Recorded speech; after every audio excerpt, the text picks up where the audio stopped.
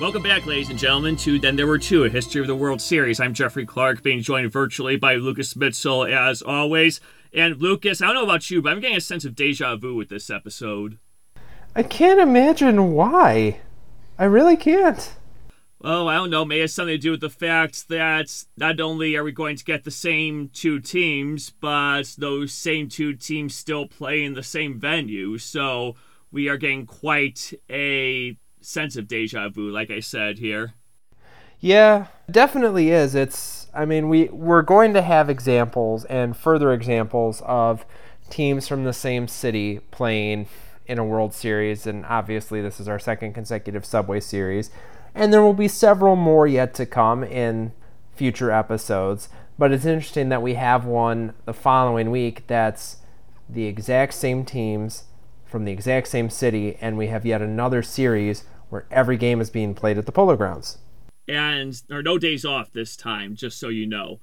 But the series will be considerably shorter, spoiler alert.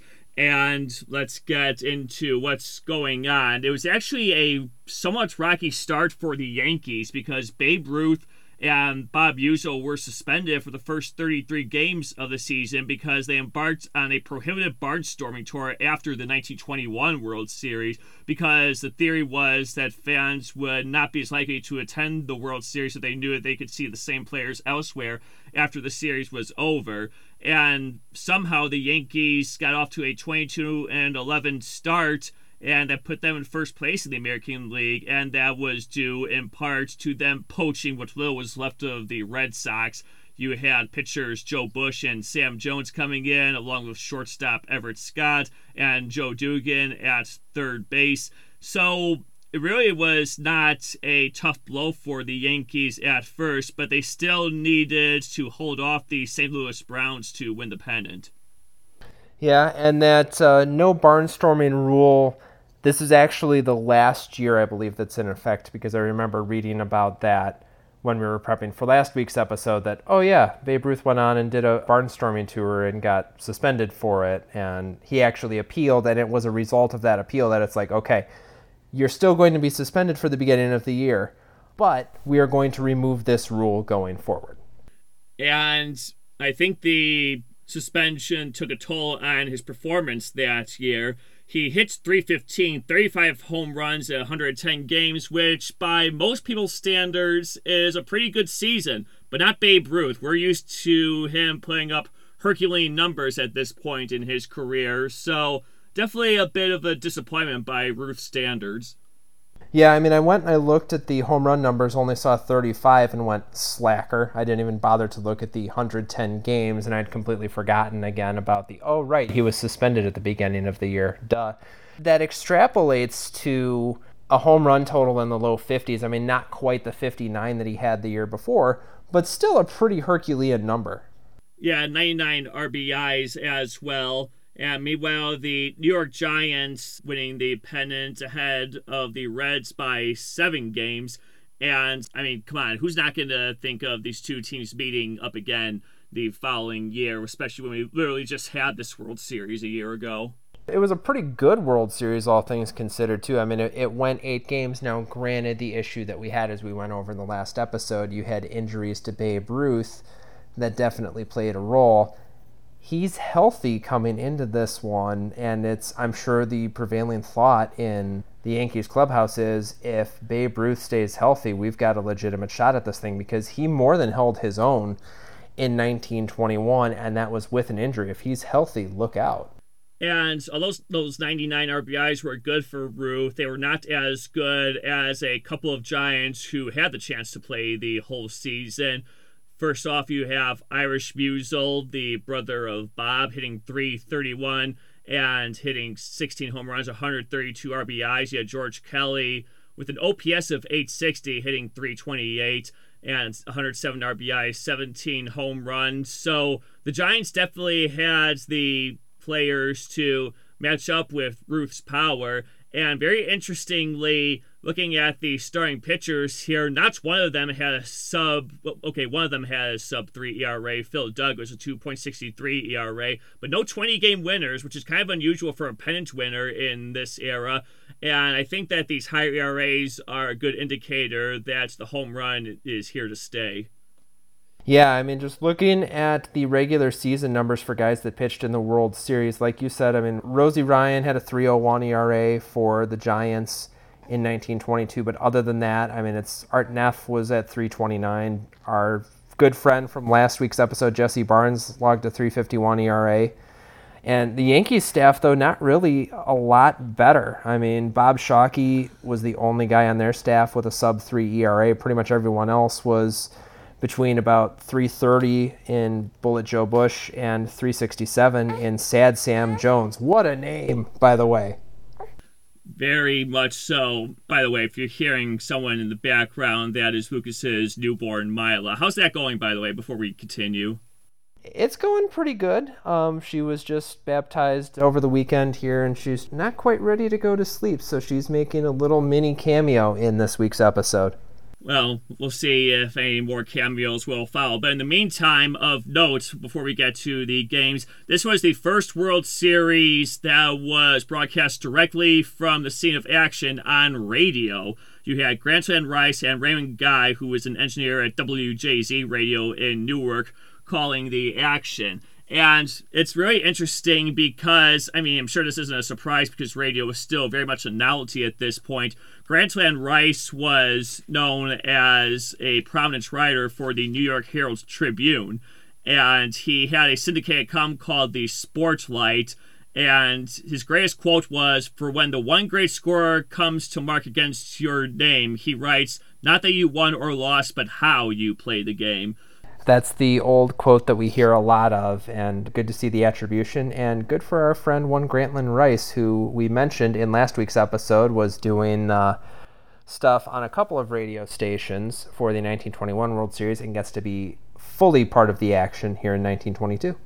About 5 million people on the eastern seaboard listened to the World Series on the radio. I mean, no disrespect to the western part of the country, but it was still finding its way at this point. But we will see them much later on. So, again, thank you to Grantland Rice for his work of broadcasting what had to have been pretty difficult because there weren't a lot of radio broadcasters calling baseball games, very much in its infancy at this point. It's one of those, like, were we born 100 years earlier? Would this have been us, potentially? You never know, right? You know, I always wonder if I had a time machine, which we talk a lot about, if I could go back to, like, the 1890s or 1900s and actually look like a good basketball player. Oh, yeah, 100%. Like, somebody 6'4", in my case, like, I'd be able to pull down at least some rebounds. Probably, although I don't know if I'd have the muscle mass to compete with these rugby players who were trying to play basketball. But we are getting way off topic here. Let's get to the 1922 World Series. Like I said, not going to be a whole lot to write home about, but we will do our best here. Game 1 of the series, the Giants win 3-2, despite committing 3 errors. Drink.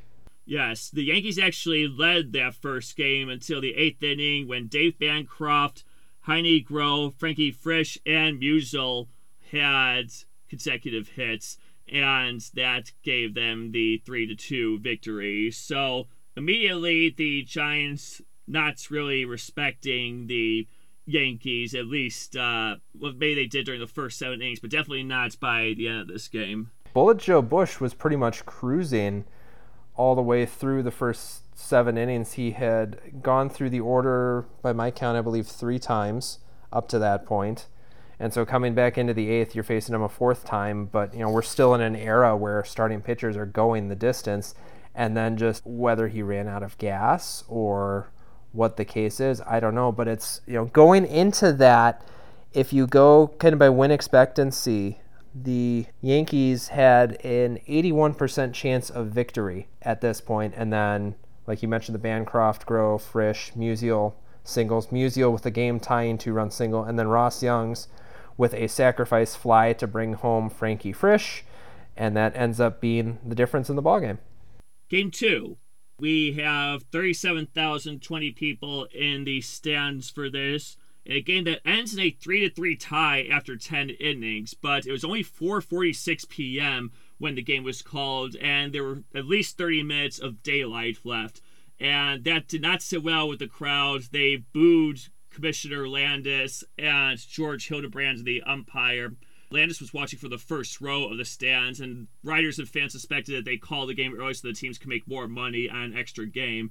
And it created so much controversy that Landis had to announce that all the proceeds from that particular game would be donated to charity. So, nice way to save face, but I'm sure a lot of people would not forget that, especially those who only had a chance to go this one game of the World Series.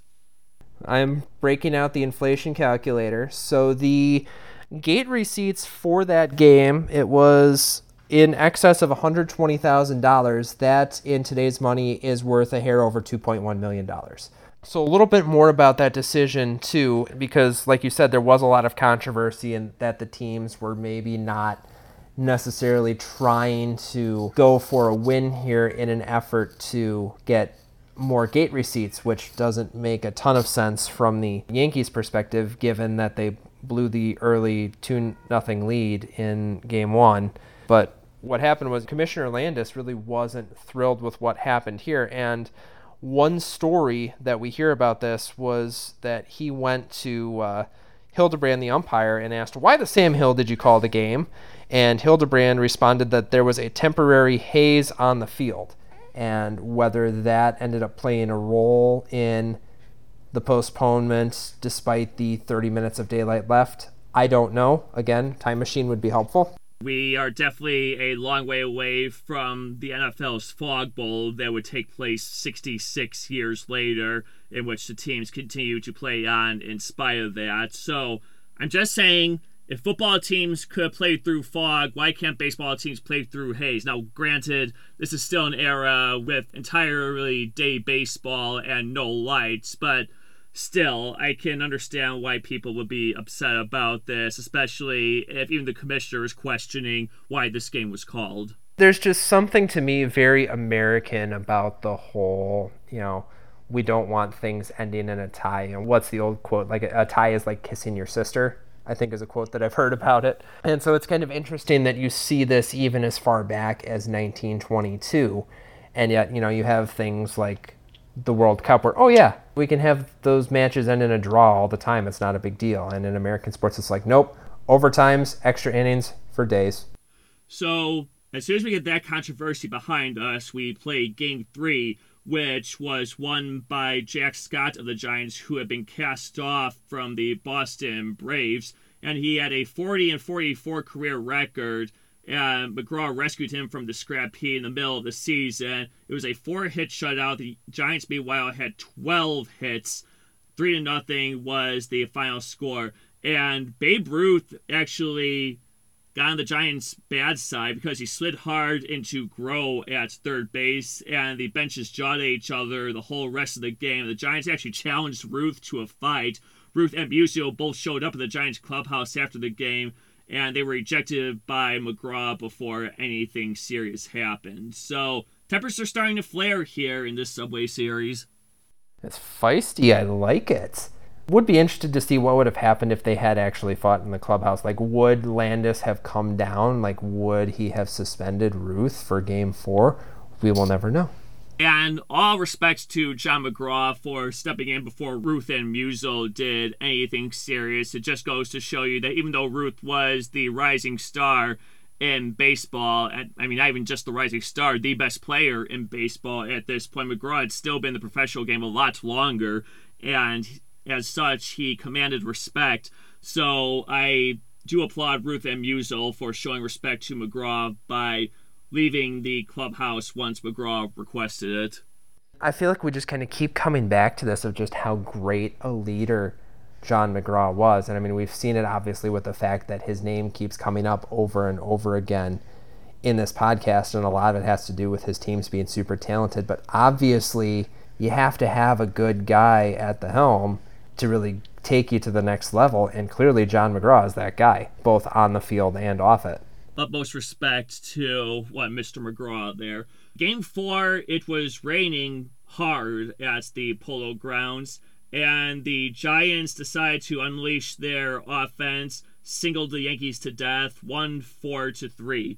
Of note, the Yankees had a 2-0 lead, but the Giants put up a 4 spot in the top of the 5th inning, and that was all the offense they needed. The Yankees would get one more run the rest of the way, but too little, too late. And just taking a look at the box score for this, because, like I said, they were singled to death. The Giants had 9 hits in this game, only one of which went for extra bases. That was a double by Hugh McQuillan. So, definitely a product of a baseball era gone by. And that Hugh McQuillan double did set up the rally, and it's kind of interesting that you mentioned the single to death, because that's what the Yankees did in the bottom of the first. They went single, single, Babe Ruth fly out, Wally Pipp single, Bob Musial single, although the Wally Pipp single, Pipp was thrown out trying to advance to second on the play, so we have another toot plan in a World Series on the part of the Yankees. But yeah, no, it was in that top of the 5th, the Giants singled them to death. I count 4 singles in the process, although we have a pickoff of Ross Young's, who knocked in that last run of the inning, following that with High Pockets Kelly batting. Another outstanding name. Before we get into Game 5, I just want to bring one thing up. We've mentioned this before. The picture of the program that I have here in front of me, Giants versus Yankees, it features McGraw and Yankees manager Miller Huggins on the front. So I just want to go back to that question that we posed in an earlier episode.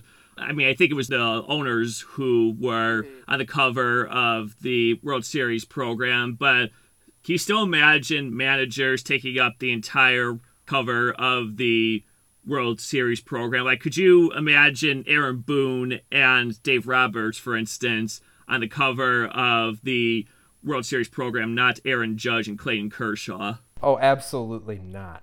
And it surprises me a little bit, given Babe Ruth's popularity at this point, that he's not on the cover. But, I mean, that's just a show of the product of the era that we're in. The programs for this, by the way, cost 25 cents in 1922. Also, one other thing I wanted to mention, 1922 is the year that the show/movie Thoroughly Modern Millie is set in. And when we were freshmen at North Central College, Lucas, I was working during our first trimester there on the production that the college was putting out, Thoroughly Modern Millie. The opening song actually goes, what they're forgetting is this is 1922. So just thought I'd mention that. Oh, nice little tie-in. So Game 5, we see the Yankees trying to avoid a sweep. They actually took a 3-2 lead into the 8th inning. You might recall they had a 2-0 lead going into the 8th inning of Game 1. But the Giants pounced on Joe Bush that inning. They scored 3 runs on hits that were timed well and placed well. And it was all that the Giants needed to sweep the World Series. 5-3, the final score for the second straight year. They beat the Yankees in the Fall Classic.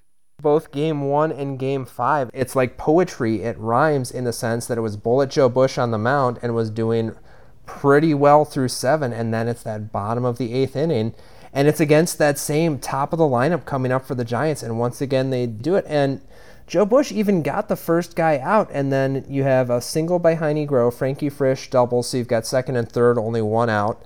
Irish Musial bounces to short. They actually managed to get Groh out at home, so it seems like they're going to get out of it. They intentionally walk Ross Young, so you've got bases loaded, 2 outs, and then High Pockets Kelly with a single to center field scores Frisch and Musial. Lee King ends up singling Ross Young's home to make it a 5-3 ball game, and then Art Neff goes pop out, fly out in the top of the 9th to complete the sweep. Interestingly, even though the Yankees were this big power hitting team, and Ruth obviously had a lot to do with that, it was the Giants' much more simple approach to baseball that won the series for them. They had 50 hits in this series. only 2 of them went for doubles, 1 went for a triple, 1 went for a home run. So that means out of 50 hits, 46 of them were singles. Can you imagine that? Not in today's game. You always hear the old terminology of get 'em on, get 'em over, get 'em in, and I remember that with a much more modern team that you love that will come up a little bit. But even that particular team, the 2005 White Sox, there was a lot of pop on that squad. I'm thinking obviously of that top of the lineup of Podsednik and Iguchi wreaking havoc. But yeah, no, 46 out of 50 hits being singles, and just I'd be interested to see their numbers with runners in scoring position, because obviously they got the big hits they needed when they needed it. And then on the other side too, after a pretty strong 1921 series, Babe Ruth was held to just a 118 average. No home runs. He only drove in a single run in the 1922 Fall Classic. Only 2 hits, easily the worst World Series of Babe Ruth's career. He would eventually appear in 7 World Series with the Yankees. And a lot of that to do with the Giants-style pitching staff of Hugh McQuillan, who we've mentioned already, Jesse Barnes, whom we've also mentioned before, Art Neff, and Jack Scott. The Yankees end up scoring only 11 runs in 5 games. So, just goes to show you that great pitching can be great hitting. The Yankees as a team hit only .203, only an OPS of .541, a .176 ERA for the Giants. So, just goes to show you that if you have the right horses, you can run the Kentucky Derby, as the manager of said 2005 White Sox, Ozzie Guillen, once said in an interview that year. Well played.